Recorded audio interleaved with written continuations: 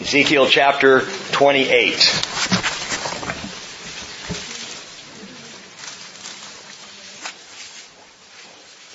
This is so critical. And what we're going to talk about this morning out of Ezekiel 28 is something the Lord does to reveal to us something we absolutely need to be aware of. I think the church is probably not as aware of this as we need to be. So beginning in verse 1 of Ezekiel 28, the word of the Lord came to me, saying, Son of man, say to the leader of Tyre, Thus says the Lord God, because your heart is lifted up, and you have said, I am a god. I sit in the seat of gods, in the heart of the seas, yet you are a man and not God. Although you make your heart like the heart of God, behold, you are wiser than Daniel. There is no secret that is a match for you.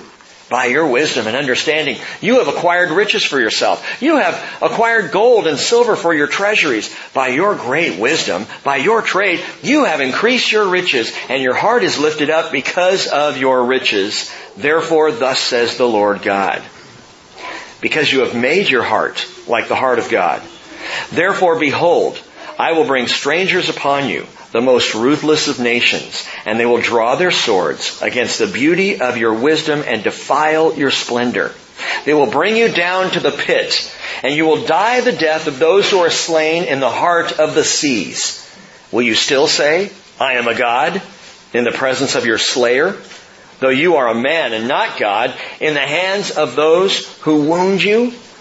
You will die the death of the uncircumcised by the hand of strangers. For I have spoken, declares the Lord God. Again the word of the Lord came to me, saying, Son of man, take up a lamentation over the king of Tyre, and say to him, Thus says the Lord God, You have the seal of perfection, full of wisdom and perfect in beauty. You were in Eden, the garden of God. Every precious stone was your covering, the ruby, the topaz, and the diamonds, the beryl, the onyx, and the jasper, the lapis lazuli, the turquoise, and the emerald, and the gold. The workmanship of your settings and sockets was in you. On the day you were created, they were prepared. You were the anointed cherub who covers. And I placed you there. You were on the holy mountain of God. You walked in the midst of the stones of fire. You were blameless in your ways from the day you were created until unrighteousness was found in you. By the abundance of your trade, you were internally filled with violence, and you sinned. Therefore I have cast you as profane from the mountain of God, and I have destroyed you, O covering cherub, from the midst of the stones of fire. Your heart was lifted up because of your beauty. You corrupted your wisdom by reason of your splendor. I cast you to the ground. I put you before kings, that they may see you. By the multitude of your iniquities and the unrighteousness of your trade, you profaned your sanctuaries. Therefore I have brought fire from the midst of you, and it has consumed you. I have turned you to ashes on the earth in the eyes of all who see you. And all who know you among the peoples are appalled at you. You have become terrified, and you will cease to be forever. Holy Spirit, I pray that you will prepare our hearts for your word and bring your teaching into us. And may we be fully aware of things going on that we cannot see.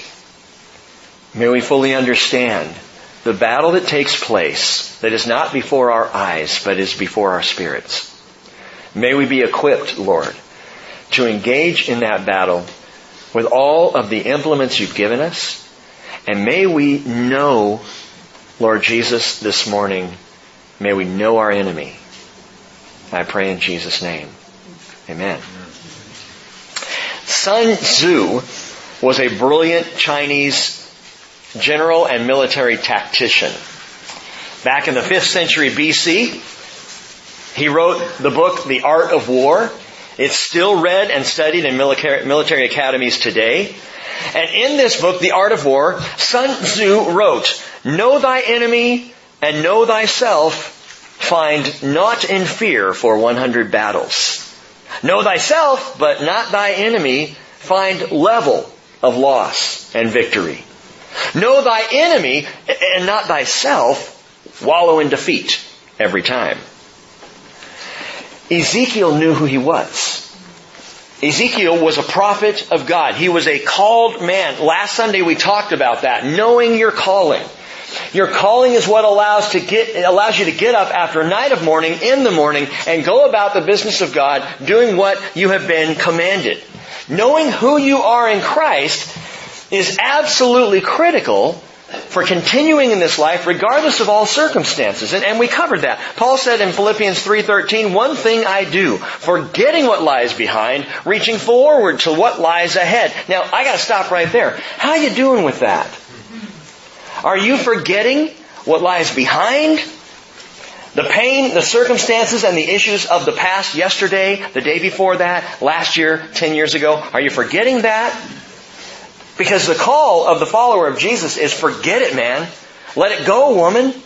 Move forward in Christ. One thing I do. I press on toward the goal for the prize of the upward call of God in Christ Jesus. It is not a call to return to the past, but a call to go forward. And you can do that if you know who you are in Christ. If you know, first of all, that you are in Christ and Christ is in you. And so that's all about knowing yourself. But this morning, I want to talk about knowing our enemy because I believe Sun Tzu was right. I know he was a military strategist, but I think he was on to a great spiritual truth as well. Know thyself, but not thy enemy, and find level of loss and victory.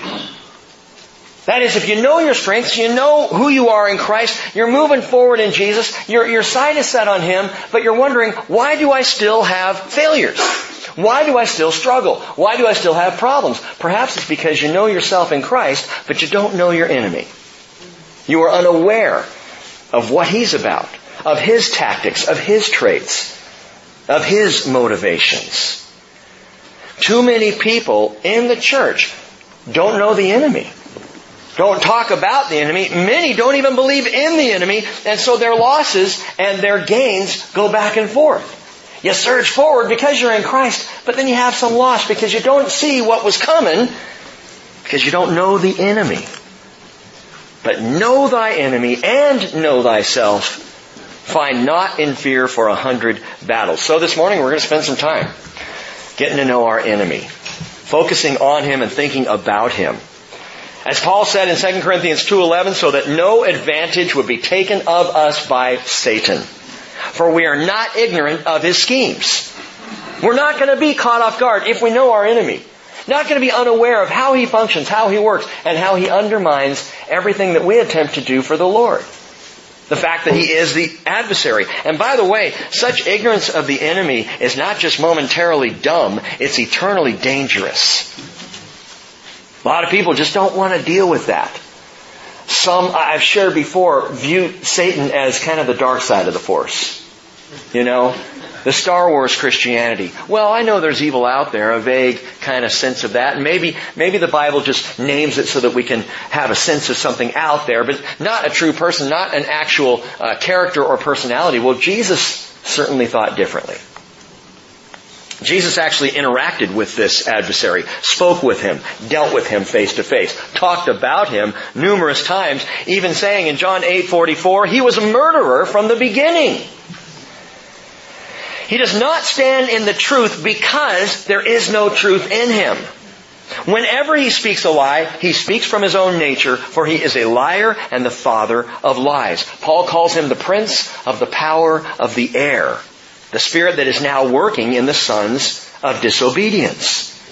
Peter says, 1 Peter 5 verse 8, be of sober spirit, be on the alert. Your adversary, the devil, prowls around like a roaring lion seeking someone to devour. Now, to increase our alertness and our awareness of him, God does something fascinating in the Bible, in several passages of Scripture. He literally draws back the veil between the physical world and the spiritual, between the natural realm and the supernatural. He draws the veil back so that we can peer into the supernatural realm and see what's going on. He does it very clearly in Isaiah 14, which we studied a few months ago.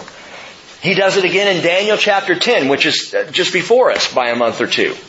He does it in Revelation chapter 12, and he does it right here in Ezekiel 28, drawing back the veil between the physical and the spiritual. He first deals with the natural man. And then deals with the spiritual ramifications of what's really going on. Why does God do this? Paul explains it best. You've heard the passage. Let me read it again. Ephesians 6:11. Put on the full armor of God, so that you will be able to stand firm against the schemes of the devil. For our struggle is not against flesh and blood. It's against the rulers, against the powers, against the world forces of this darkness, against the spiritual forces of wickedness in the heavenly places.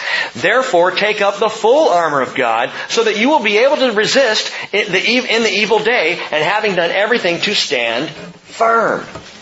Well, I thought I could stand firm if I just know that I'm in Christ. That's part of the deal. But it's not just knowing yourself, it is knowing your enemy. And to stand firm. I love that Paul points this out. Our struggle is not against flesh and blood. It is not against the government. It is not against the current president, whoever he might be. It's not against the ruling party, whichever party that might be. It's not against the city council. It's not against your next door neighbor. Your battle is not against flesh and blood, but against spiritual forces. And if we deny that, then we truly are ignoring the enemy and the truth, not of Pastor Rick's belief, but of the Scriptures themselves. This teaching we're going to take in two parts. We will look at, first of all, the tactics of the enemy, and then we'll go a little bit further into that, looking at the traits of the enemy. So first, the tactics of the enemy, chapter 28, verses 1 and 2. The word of the Lord came to me, saying, Son of man, say to the leader of Tyre, Thus says the Lord God, because your heart is lifted up, and you have said, I am a god, I sit in the seat of gods, in the heart of the seas, yet you are a man, and not God, although you make your heart like the heart of God. That doesn't mean he's a man after God's own heart. It means he lifts himself up as though he were God himself. He says in his own heart, I am a god. I'm lifted up. But note this, the word there for the leader of Tyre, this is important, the leader. That word, some of your Bibles may say prince, and that's a good translation. It's Nagid. Nagid in the Hebrew means leader or prince, or literally the man at the top. The man at the top, the head guy, the boss. And looking at this man, we see four enemy tactics at play. This is just a guy, this leader of Tyre, a very specific man. I'll name him in just a moment.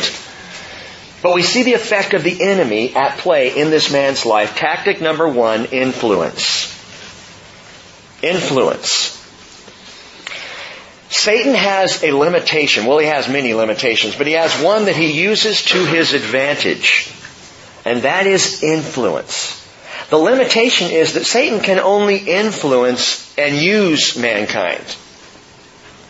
And so he uses and influences mankind. But he's limited to that. With that comes a weakness. He needs the help of human agency to get the job done. He has to work through a person, through a man, through a woman, through an organization. Satan influences human agency. By the way, God doesn't. He doesn't have to. In fact, after spending years in history revealing our frailty and our fallibility, God became human Himself. He didn't use a human. He became human. The Word became flesh and dwelt among us. Jesus wasn't God's human pawn. Jesus, in the flesh, was God among us. Emmanuel, fully man, fully God. So God says, I'm not just going to try and influence and by trickery and deceit human beings. I'm just going to become human and show them what it's all about.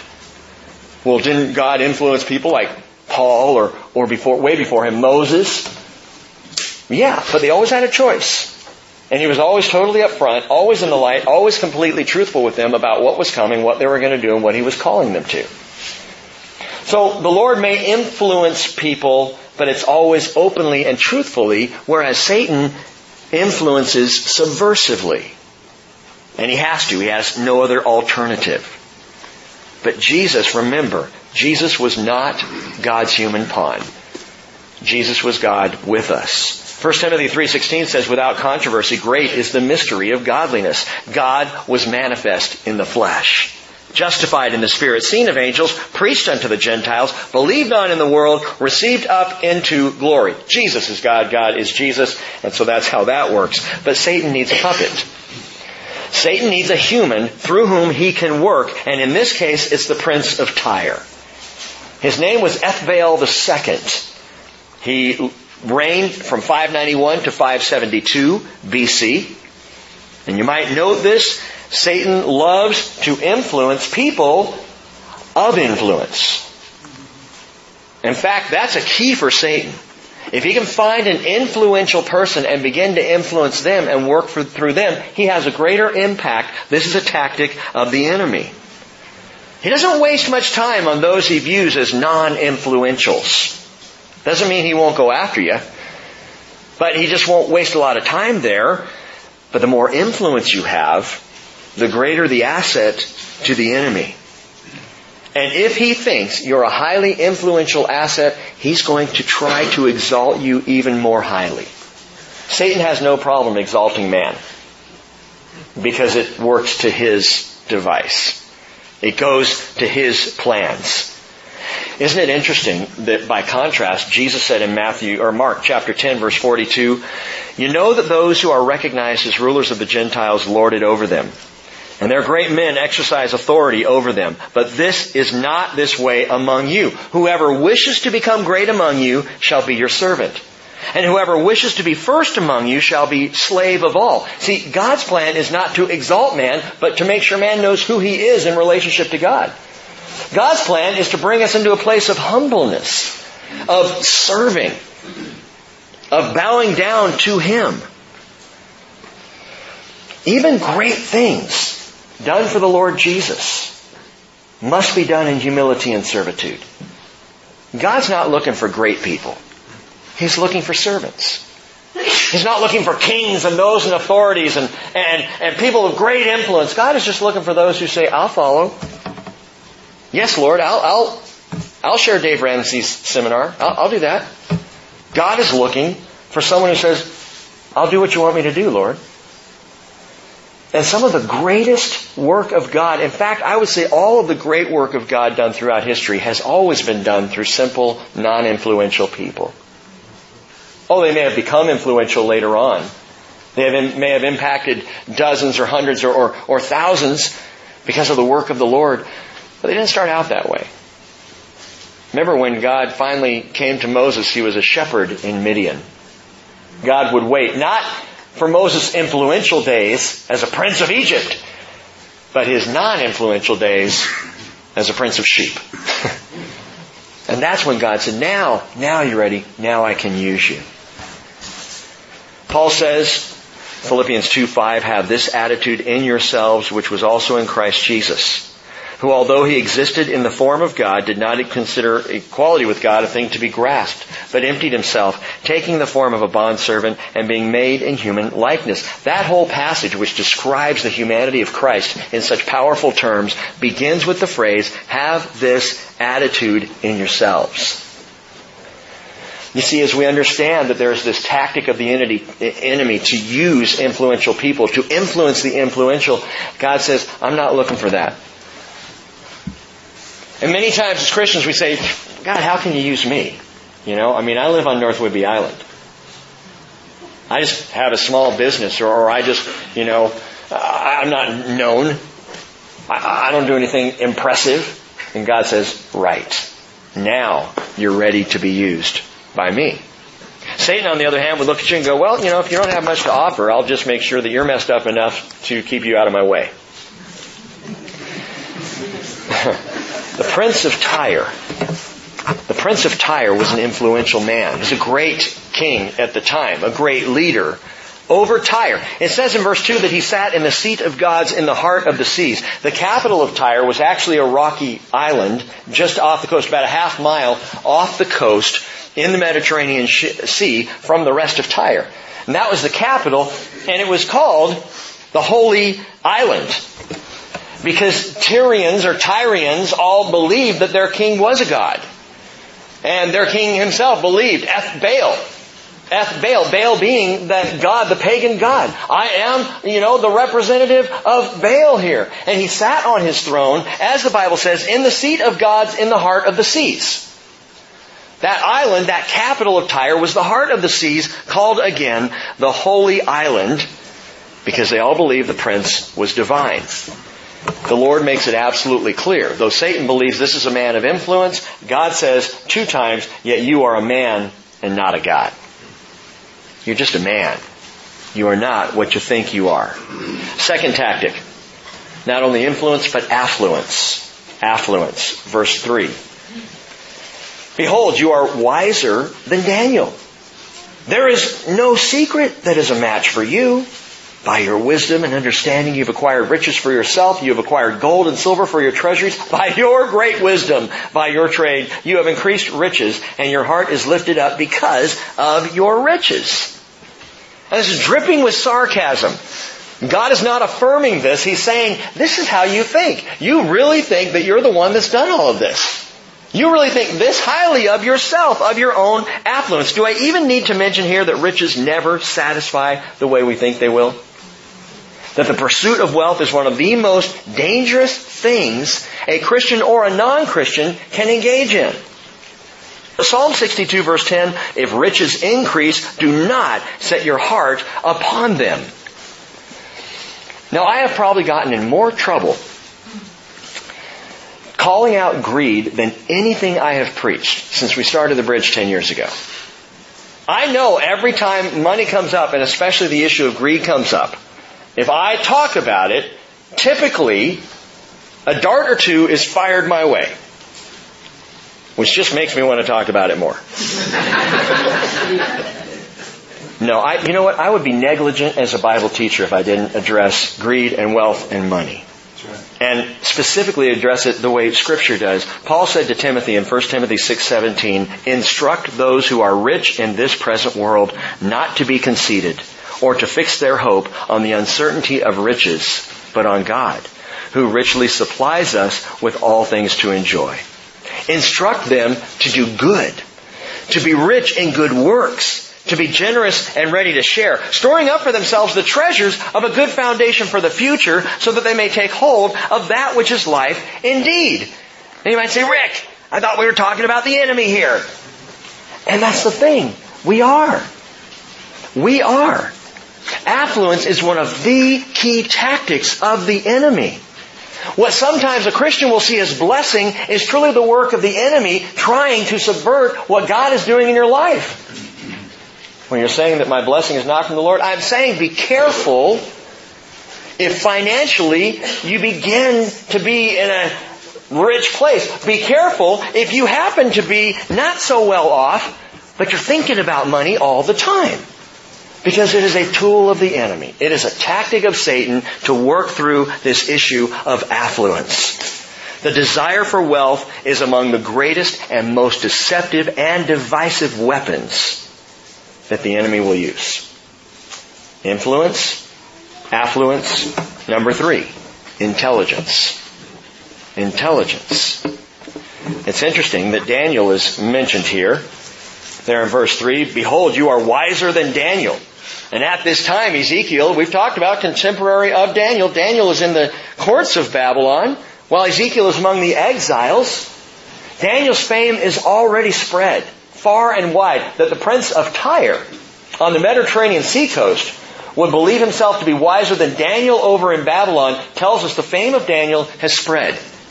People know this guy's name. Daniel at this time has probably been in the court of Babylon about 25 years.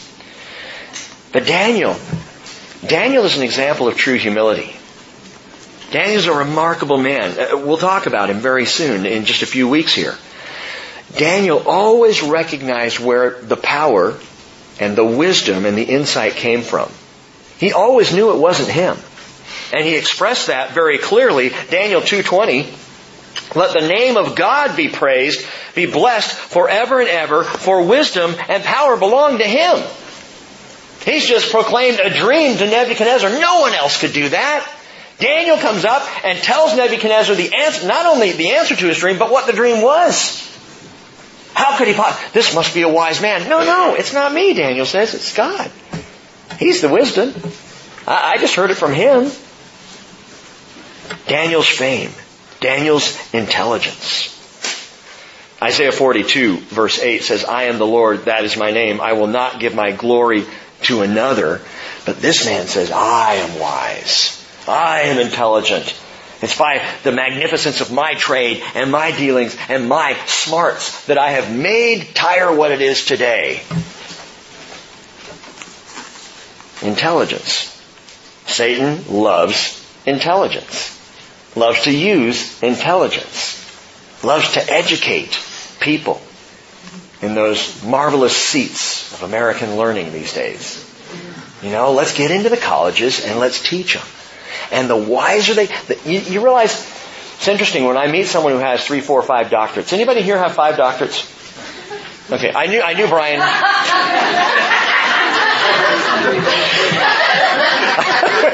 I wish you could see what I just saw. The look on Brian's face of...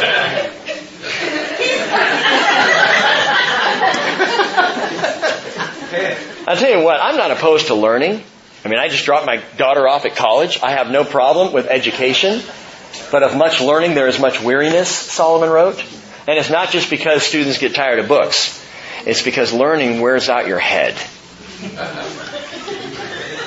It's because... And you're like, okay.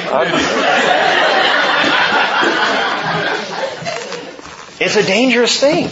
Because the more we start to rely on our own intelligence, what we have learned, what I have now come to understand. I'm telling you, after 10 years of Bible teaching and Bible study, I am not a smarter guy than I was 10 years ago. I have much more understanding, but it's His understanding. And it's just God's Word. And it's funny, I wish you could know this, but when I'm teaching and on Wednesday night, something comes out of my mouth that is wise and intelligent. It's always surprising to me. No, it is. And I will have people come up and go, oh, that was just so impactful, so moving. And I'm like, it's His wisdom. It's His intelligence. It's not ours. But Satan goes, oh, no, you're a smart guy. You're a wise gal. People come to you because they want to hear what you have to say. Because of your vast learning. There is so much irony. It just drips with irony here. Satan takes a different tack than the Lord. The Lord blesses Daniel with wisdom and makes Daniel completely aware of where that wisdom's coming from. Satan says to the prince of Tyre, no, this is your smarts. This wisdom is your own. Satan elevates the self. Satan, the tactic of intelligence is he gets you to start thinking you actually are pretty smart. And when you start to believe that, like you've got it in you, like you've got all the smarts needed. You really don't need the Lord's... I don't need Bible study so much anymore. I've gone through a lot, So I've been teaching the Bible for 10 years. So I can take a break for a while because I got it all here. No, I don't. I really don't. People say, hey, Rick, in that Bible study back in 2 Chronicles 31 where you said this, I was just wondering what you meant. And I'm like, I have no idea. Let me go look. Can I go back to my old... I don't know. Satan uses intelligence until he no longer needs you. He fills up yourself, puffs you up until he's done with you. James says in James 3:14, if you have bitter jealousy and selfish ambition in your heart, do not be arrogant and so lie against the truth. This wisdom is not that which comes down from above, but is earthly, natural, demonic. James calls it. Wisdom from the earth, intelligence from man is demonic. He says where jealousy and selfish ambition exist, there's disorder and every evil thing. But the wisdom from above is first pure, and then peaceable, and gentle, reasonable, full of mercy and good fruits, unwavering, without hypocrisy. You see, true godly wisdom doesn't have to defend itself. Because the person who is wise with godly wisdom knows where that wisdom comes from, and it's not them. So the third tactic is intelligence. The fourth tactic is arrogance. Verse 6. Therefore, thus says the Lord God, because you have made your heart like the heart of God. Therefore, behold, I will bring strangers upon you, the most ruthless of nations. They will draw their swords against the beauty of your wisdom and defile your splendor. They will bring you down to the pit. You will die the death of those who are slain in the heart of the seas. Will you still say, I am a God in the presence of your slayer? Though you are a man and not a God, in the hands of those who wound you, you will die the death of the uncircumcised by the hand of strangers, for I have spoken, declares the Lord God, and Tyre today is no mighty city. As a matter of fact, the rocky island, the capital of Tyre, no longer exists. And the nation, well, it's Lebanon today, is completely overrun by Hezbollah, is not a powerful, is not a strong, is not a desirable nation. Not like it was. And so what God prophesies came true. But the tactic of the enemy here that we see in this leader of Tyre, in this prince of Tyre, is arrogance. Twice, he says, you've made your heart like the heart of God, meaning you actually think you're divine.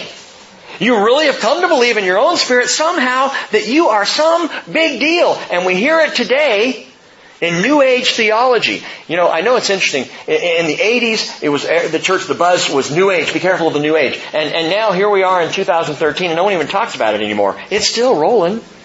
It's just called culture today. It's just completely accepted. It is not New Age theology. It is age-old stupidity. And we've heard this lie. It's been around since Satan first used it on Eve. I'm going to support this again in a few minutes. But gang, understand, this is an age-old tactic of the enemy to puff up to the idea of godliness. The very first attack of Satan on earth, Genesis 3:5, he says to Eve, God knows that in that day that you eat from the tree of the knowledge of good and evil, that your eyes will be opened and you will be like God. He didn't say you will be God. He said you will be like God, knowing good and evil. And so Eve, the woman drawn to the spiritual, says, oh, I'd like to be like God. Godliness, that sounds good. And so she ate and she was deceived. The old lie, you can be God or you can be a God, is the height of arrogance. That same lie worked out in Nebuchadnezzar's life. When Nebuchadnezzar said, is this not Babylon the Great, which I have built for the glory of my majesty? And then he went insane. That story's coming up in a few weeks. It's Shirley MacLaine. Standing on the seashore as the waves lapped at her feet, shouting out, I am God! And she believed it. It's Kanye West rapping, I know He the Most High, but I am a close high, I am a God. It's Satan's oldest ploy. Self-importance, arrogance, pride. And I read that, we go all the way back to Genesis, we see it there, we see it all the way through Scripture, we see it all the way through history, we see it even playing out today among world leaders, we see this kind of arrogance, this I am a God mentality, and I think, it doesn't say, how come he keeps using this same thing? He keeps playing the same hand over and over and over again. Is he dumb? No, we are. We have not yet figured out this is his greatest tactic. The arrogance, the pride of man. If he can tap into that, he's got you. And he uses it time and time again. Oh, you're a God. You're a God. Why does he keep doing it? I'll tell you what. Because he is so full of his own pride, his own all-consuming desire for divinity, he can't help himself. And when we talk about things like this, you don't think I know that he's listening. Or he's got a minion somewhere who's paying attention and is going to report back to him. They're on to us. What do we do? No big deal. They're not smart enough to realize in a week that I'm still using the same plan. This is how he works. He draws on the arrogance of man. And this is where we go from the tactics to the actual traits, from the prince to the king of Tyre. Verse 11. Again the word of the Lord came to me, saying, Son of man, take up a lamentation over the king of Tyre, and say to him, Thus says the Lord God, you had the seal of perfection, full of wisdom, perfect in beauty. The word king is melech.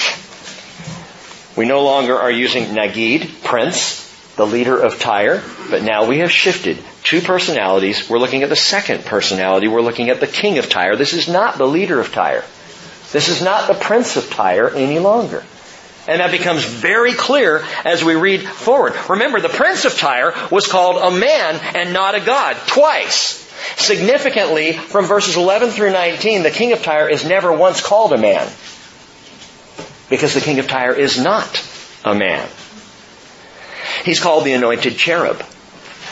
And notice also that we've gone from a direct warning to a leader. The word of the Lord came to me, Ezekiel said, say to the leader of Tyre. So Ezekiel was to say this directly to the leader of Tyre. But now this is not a word to the leader of Tyre. This is a lament about the king of Tyre. This is God singing an elegy for one great being now lost. You had the seal of perfection, full of wisdom, and perfect in beauty. You were in Eden, the garden of God. Every precious stone was your covering. The ruby, the topaz, the diamond, the beryl, the onyx, the jasper, the lapis lazuli, the turquoise, and the emerald, and the gold. The workmanship of your settings and sockets was in you. On the day you were created, they were prepared. Trait number one of the enemy. Brilliance. Brilliance. The Lord in this lament says you had the seal of perfection. The word seal means blueprints. You were designed to be perfect. You were put together flawlessly. Obviously, this being is more than a mere man, and he was created according to exact specifications. And when God made this king of Tyre, this anointed one, this cherub, when God made him, He didn't break the mold, He was the mold. Understand that. You had the seal of perfection. This was the perfect design for the cherubim. This one being. Brilliance. This particular brilliant cherubim, note, was in Eden. He was in Eden. Was the leader of Tyre ever in Eden? No. In fact, what sentient being do we know was in the Garden of Eden besides God, Adam, and Eve? Satan was. The serpent. Well, it's a serpent, so maybe not Satan. Revelation 12:9, the serpent of old who is called the devil and Satan, who deceives the whole world. He's the only other one who was in the garden. That is of conscious intelligence. And now in verse 13, this brilliant one is described brilliantly. God sets out here 9 gemstones, all set in gold. You know what's interesting about those 9 gemstones is all 9 are among the 12 that are set in the breastplate of the high priest, Exodus 28. Look it up. The 9 here are all 9 there. 3 of the 4 rows are described right here. 3 are missing. The 3rd row of the breastplate of the high priest, which had jacinth, agate, and amethyst, is not listed here. Why? I don't know. I have no earthly idea. And I tell you that just to say, you got to be careful because that sounds intriguing, doesn't it? Oh, 9 are here, 3 are missing. It's got to be something with the 3. The jacinth and the agate and the amethyst must be special, must be unique.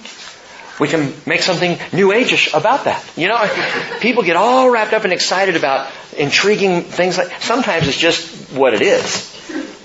Why God used these same 9 stones and then an additional 3, I don't know what the difference is. I know why there were 12 in the breastplate of the high priest. Obviously 12 tribes. 1 stone for each tribe. Well, maybe the 3 tribes that correspond with the 3 missing stones have something. Just, no. Point is, Satan was brilliantly beautiful. The cartoon caricature of the devil that so many of us carry around in our heads is not even close. Red suit, pointy goatee, pointy ears, pitchfork, horns, tail with spade on the end, right? I know because I dressed like that for Halloween as a child. Blame my folks. All right? It was before I got saved, so we're all right. The devil made me do it. No, I mean, think about that in our culture. He's been so caricatured that he's not dangerous anymore. He's a little red devil. Oh, you're such a devil. What a devilish thing to do. Or the devil made me do it. And so there's no threat. Kind of cute, actually. You know, that whole image comes from Greek mythology, not biblical theology. That's not the picture. This is the picture of the devil. Brilliant, beautiful, stunning, perfect. To look at him would just be, wow, amazing. The picture of the guy in the red suit with the little pointy beard, that's Bacchus, or Pan of Greek mythology. And it's been translated over. The Bible says he's brilliant. The parallel passage, Isaiah 14, verse 12 says, how you have fallen from heaven, O star of the morning, son of the dawn. The Hebrew there is Halel ben Shakar, which means light bearer. Halel ben Shakar. It's not Lucifer in the Hebrew. Where does Lucifer come from? Latin. Lucifer is lux fer, which is the Latin for light bearer. The Hebrew is Halel ben Shakar, light bearer. We have this name, Lucifer. Well, you know what? It's not really a name, it's a description. So what's his name? Deceiver? Adversary? Evil one? We don't have a specific name. I mean, you can call him Lucifer if you want to. I actually would encourage you not to call him at all. But Satan was, and Satan just means adversary, right? Set against. He's the one set against God. So you've got Satan the adversary, Halel ben Shakar, or lux fer in the Latin, light bearer. And the point is that he was absolutely stunning, and he still knows how to wear it well.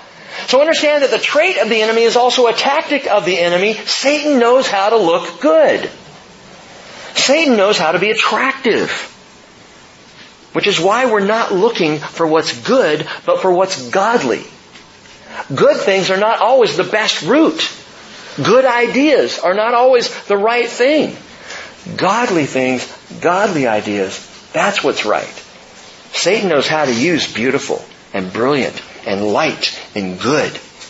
And the servants and ministers of the devil also know how to look good. 2 Corinthians 11:14 says, Satan disguises himself as an angel of light. Therefore, it is not surprising if his servants also disguise themselves as servants of righteousness, whose end will be according to their deeds. An angel of light. How can Satan look like an angel of light? Looks fair. Halel ben Shakar. He is the light bearer. He knows how to dress it up. He knows how to make it look good. Second trait, resonance. Note this, that in verse 13, it refers to his settings and his sockets. The workmanship of your settings and sockets was in you. And what's interesting is settings and sockets, those two words in the Hebrew, are also translated, or better translated, timbrels and pipes. Timbrels and pipes, or tambourines and flutes. This has been talked about a lot. The whole idea of the resonance or the musicality of Satan. Isaiah 14:11 supports it. Your pomp, the music of your harps, has been brought down to Sheol. And so I do want to point out that Satan has a handle on music like no one else. That Satan was created, and in his creation, music. He was music. Literally created into him, as part of him. That music would just resonate out of him. Therefore, we see that this cherub was a worship leader. And again, this has been talked about a lot. Satan and music and Satan's influence in music and all of that. But here's the thing about music. You know, music is not inherently good or bad. It is what it is. You know, there's screamo music. If you've ever listened to screamo, it's, you know, when I'm stressed out, that's what I like to listen to. It relaxes my heart. You know, just settles my mind. I'll just sit in my office and crank it up. And there are Christian screamo bands. And I can't stand to listen to them, but you know what? They're proclaiming the Lord. And people hear that stuff and they go, oh, that's satanic. Yeah, but it's proclaiming Jesus. The music is not in and of itself. So we need to not go so far as to say all music has a satanic element to it. No, but He can use it. And that's the issue. And some of our country western music is just as bad as some of the really... He went after country western and riches today.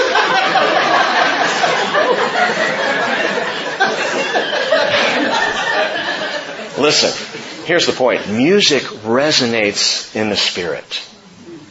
And the moment the Spirit is open, whatever comes with the music is what affects the Spirit. The lyrics. Parents, are you looking at the lyrics of what your kids are listening to? Pay attention. High school, junior high students, are you looking at the lyrics? Or are you going, no, I just love the beat, man? Then you're an idiot. Because you're opening up your spirit to whatever this person is pouring in. And what the person is pouring in is not only the lyrics, also have you ever asked yourself, where's this person coming from? What is their life about? What are they into? What are they promoting? What are they preaching? Because they're preaching it directly, not just into your head. Music bypasses the head, gang, and it goes right to the heart. And because of that, it's one of those rare physically orchestrated things. One of those things that we can do. We can pick up a guitar and start to play, or a piano and start to play, and it does something to us. Before the words even begin, already our spirits have a tendency to open up. Oh, this is cool. What's she gonna talk about? And the Spirit opens and the words go right in. And that's why when I talk to my own kids about music, I say, I want to know what the lyrics are. Because that music you're listening to is powerful stuff. It is a powerful thing that opens you up, and then the words go in. And Satan understands that. All music has a source. And we need to be sure we know where that source is coming from. What is behind it? I, again, talk to my own kids. What's the band into? What do they believe? Show me their lyrics. Show me their lifestyle. Because the music has a source. Well, I only listen to worship music. Isn't it ironic that attitudes about worship and about styles of worship divide churches? Why does that happen? For 25 years of ministry, I've watched churches do all kinds of things that personally I think are silly. You may think it's a good idea. We have a traditional service that's all hymns, and then we have a pop contemporary service. And I'm like, aren't they both worship? Can't we just do both as a fellowship, as a family, together? I love the hymns. I love the most current stuff that, we had Josiah lead worship this last Wednesday night. And some of the songs that he picked, I'm like, those are great songs. And I go right into the place of worship. As much as I do with the hymn. Why can't we just do it all? I don't understand. Well, but this is what I like. I don't care what you like. That's not why we worship. It's what He likes. That's why we worship. It's about the Lord God, not about the man Rick. The bottom line here is that Lucifer, Satan, was made for worship. I would go so far as to maybe guess that not only was he the leader of the band, he was the band. Created for a single purpose, and that is worship of the Most High God. Guess what? That's your single purpose and mine. We are called to worship. We are made to worship. But in Satan's fall, we see what happens when the worship of God starts to be replaced by the worship of anything else, especially the worship of the self. Nothing will mess you up more than self-worship, self-adulation, as happened to heaven's worship leader who was created to worship the Lord and began to really enjoy his own worship.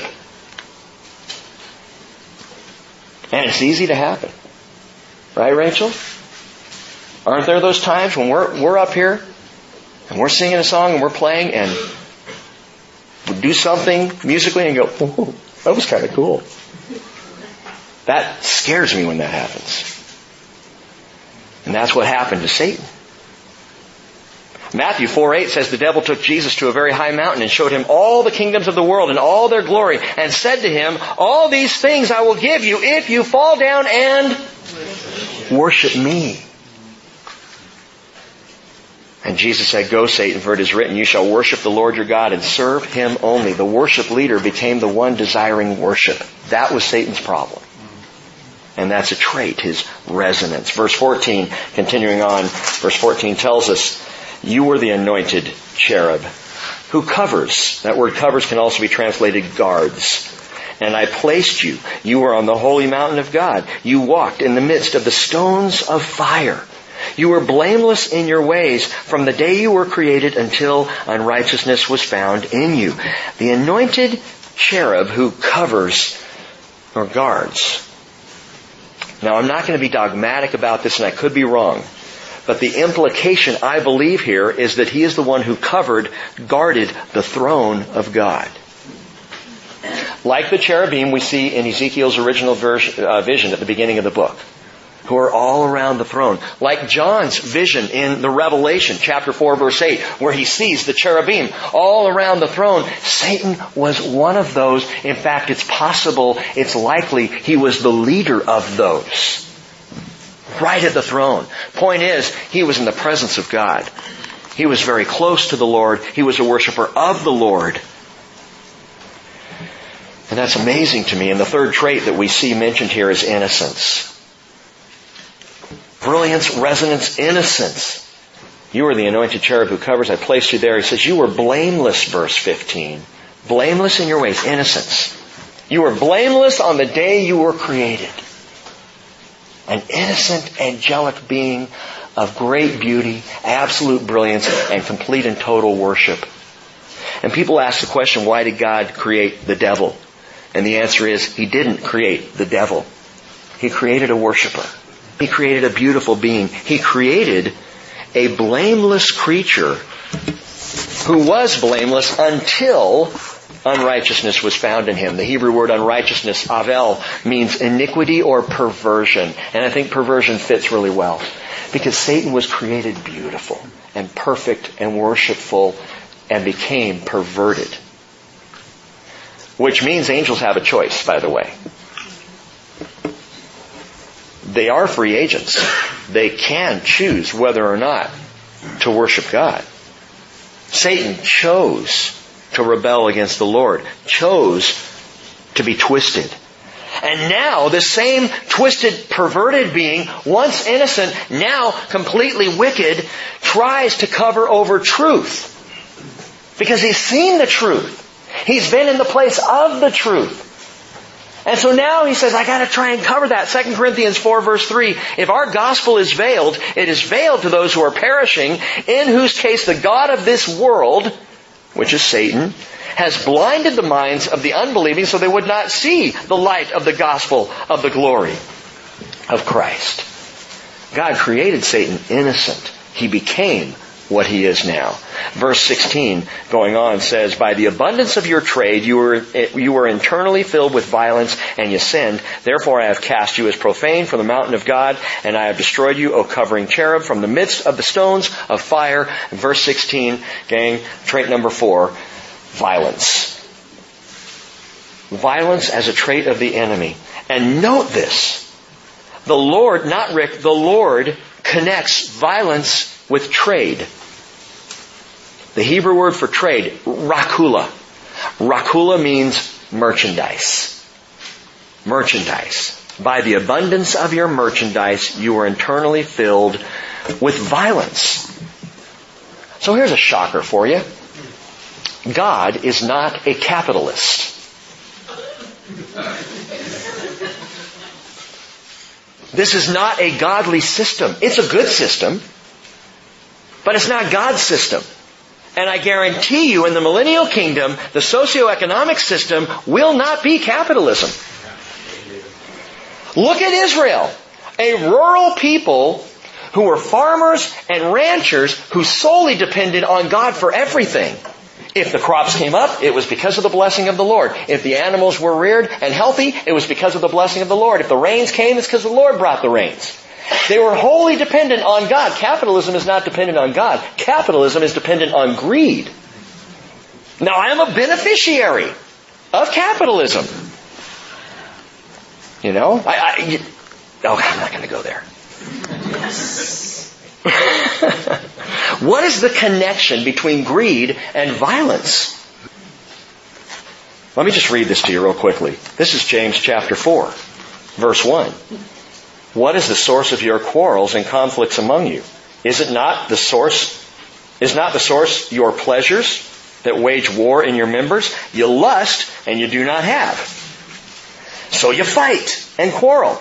You do not have because you do not ask. You ask and do not receive because you ask with wrong motives so that you may spend it on your pleasures. You adulteresses, do you not know that friendship with the Lord is hostility toward God? Therefore, whoever wishes to be a friend of the world makes himself an enemy of God. And that's the deal. Merchandise leads to violence. Why? Because merchandise is greed-driven.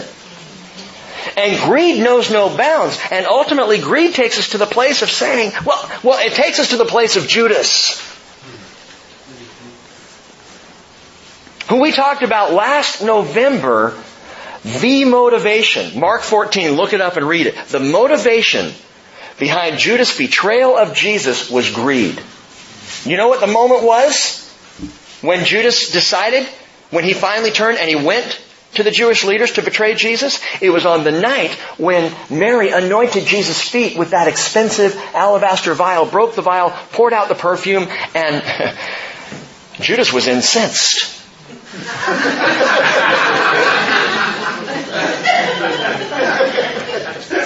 It's a good one, huh, Deb? Yeah. And he left, and the Bible tells us he went from there to go betray Jesus. This is before that Thursday night, before the Last Supper. He had already had conversation. Why? Because he was so fed up that this expensive perfume could have been sold, the money put in the money bag, which he kept charge of, so he could use it. And John tells us he'd been stealing out of the money bag through the whole ministry. Jesus knew that. Greed, violence. The distance between the two is not so far as we might think. And Satan, by character, is violent. Ezekiel 28, look at verse 17. Your heart was lifted up because of your beauty. You corrupted your wisdom by reason of your splendor.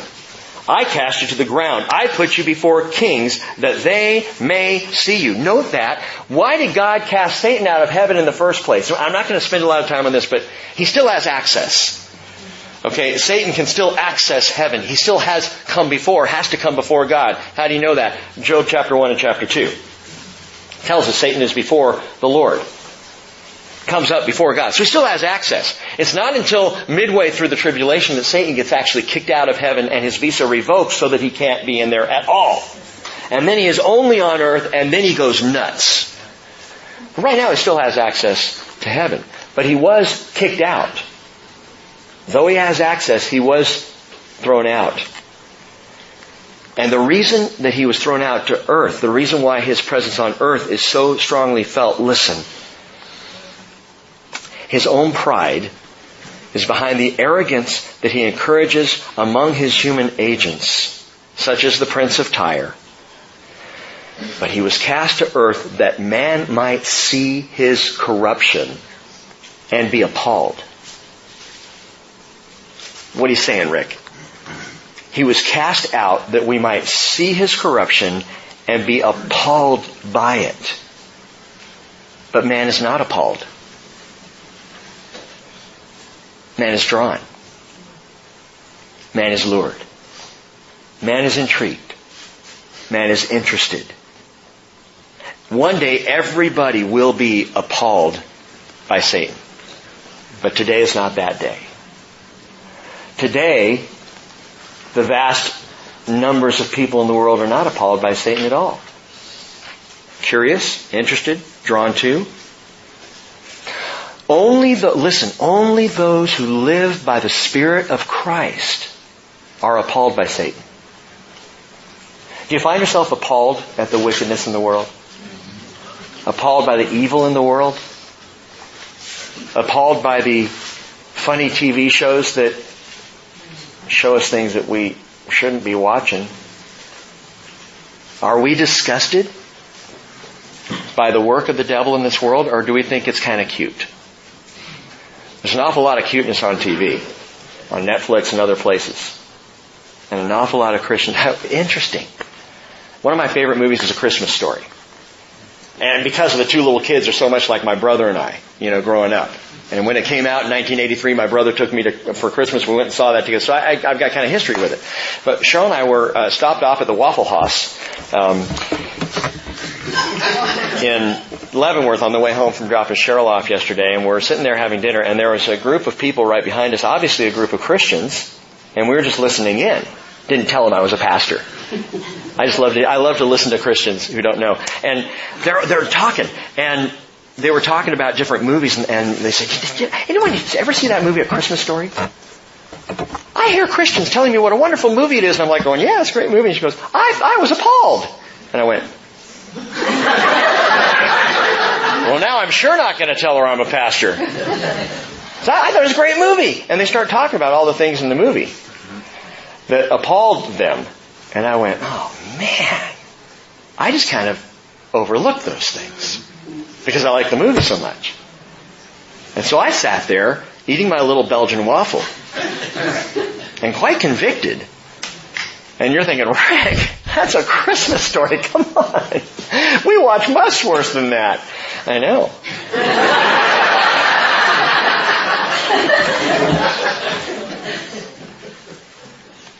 The future of this once perfect, worshipful being is certain. And it's not a trait, and it's not a tactic. It's number 9, if you want to note this.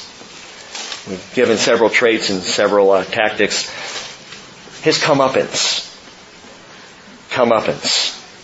Verse 18, by the multitude of your iniquities and the unrighteousness of your trade, you profaned your sanctuaries. Therefore, I have brought fire from the midst of you. It has consumed you. I have turned you to ashes on the earth in the eyes of all who see you.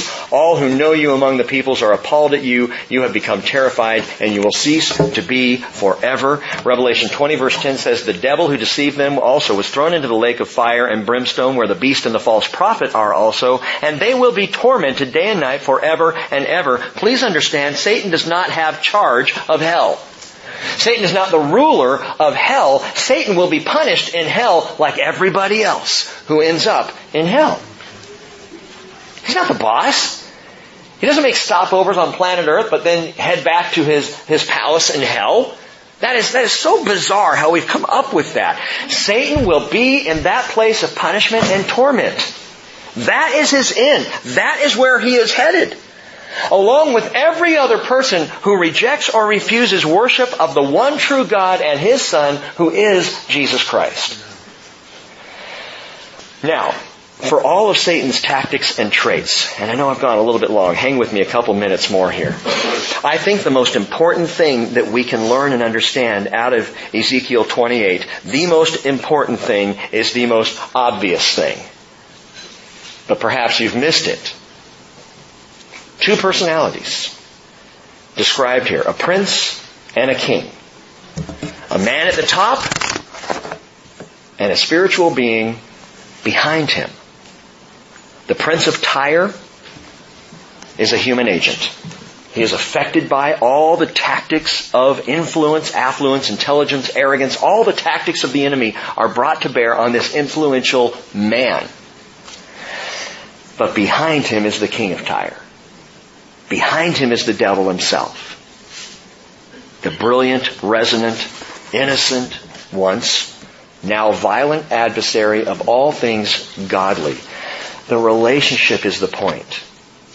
The relationship of the king and the leader. It is a relationship, gang, that Satan has been refining for centuries. He has been working on this, hiding behind and using people of renown. It is a relationship he's been refining because it is about to play out again on a far grander scale than it has ever been seen before between the devil, the king, and the Antichrist, the human agent. And what we see between the prince of Tyre and the king of Tyre is very simply what we will see between Satan and Antichrist. Well, we won't see it, but the world will see it in days that are not far off. Speaking of Antichrist, Daniel wrote in Daniel 11:36, the king will do as he pleases. He will exalt and magnify himself above every god and will speak monstrous things against the God of gods, and he will prosper until the indignation is finished, for that which is decreed will be done. Daniel 11:45, he will pitch the tents of his royal pavilion between the seas and the beautiful holy mountain. Yet he will come to his end and no one will help him. That's the human driven by the satanic. As the prince of Tyre has the king of Tyre driving him, so Antichrist has Satan driving him, but Antichrist is going to come to his end. When Satan has had enough, when Satan has used Antichrist fully and is finally done with him, guess what happens? Satan pulls back and Antichrist is wiped out. Because that's what he does. Satan uses until the use is no longer necessary. 2 Thessalonians 2 verse 4 tells us Antichrist, the man of lawlessness, the son of destruction, opposes and exalts himself above every so-called God or object of worship so that he takes his seat in the temple of God, displaying himself as being God. 2 Thessalonians 2 verse 8, but then that lawless one will be revealed, whom the Lord will slay with the breath of his mouth and bring to an end by the appearance of his coming. Revelation 13:6, referring to Antichrist again, says he opened his mouth in blasphemies against God to blaspheme his name and his tabernacle. That is those who dwell in heaven. The king behind the leader. Satan behind the man. And so the question I want to leave you with today is, what king is behind your life?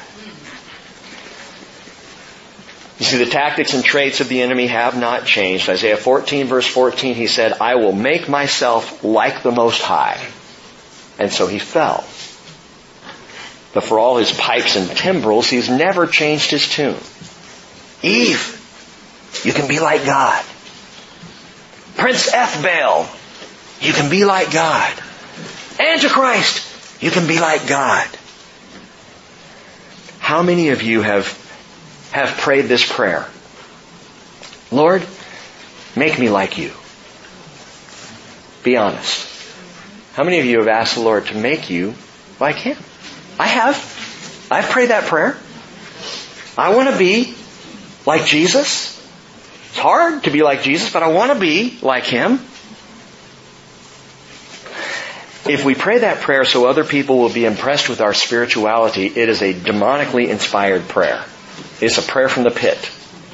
Lord, make me more like you so others can see how I've grown. So others can see my greatness and glory as a follower of Jesus. Now, if you're praying, Lord, make me like you, and by that you mean emptied of self, taking on the form of a bondservant, humble, obedient to the point of death, even death on a cross. Now that's a prayer Jesus can answer. That's the prayer He invites us to pray. He said, if anyone wishes to come after me, he must deny himself, take up his cross, and follow me.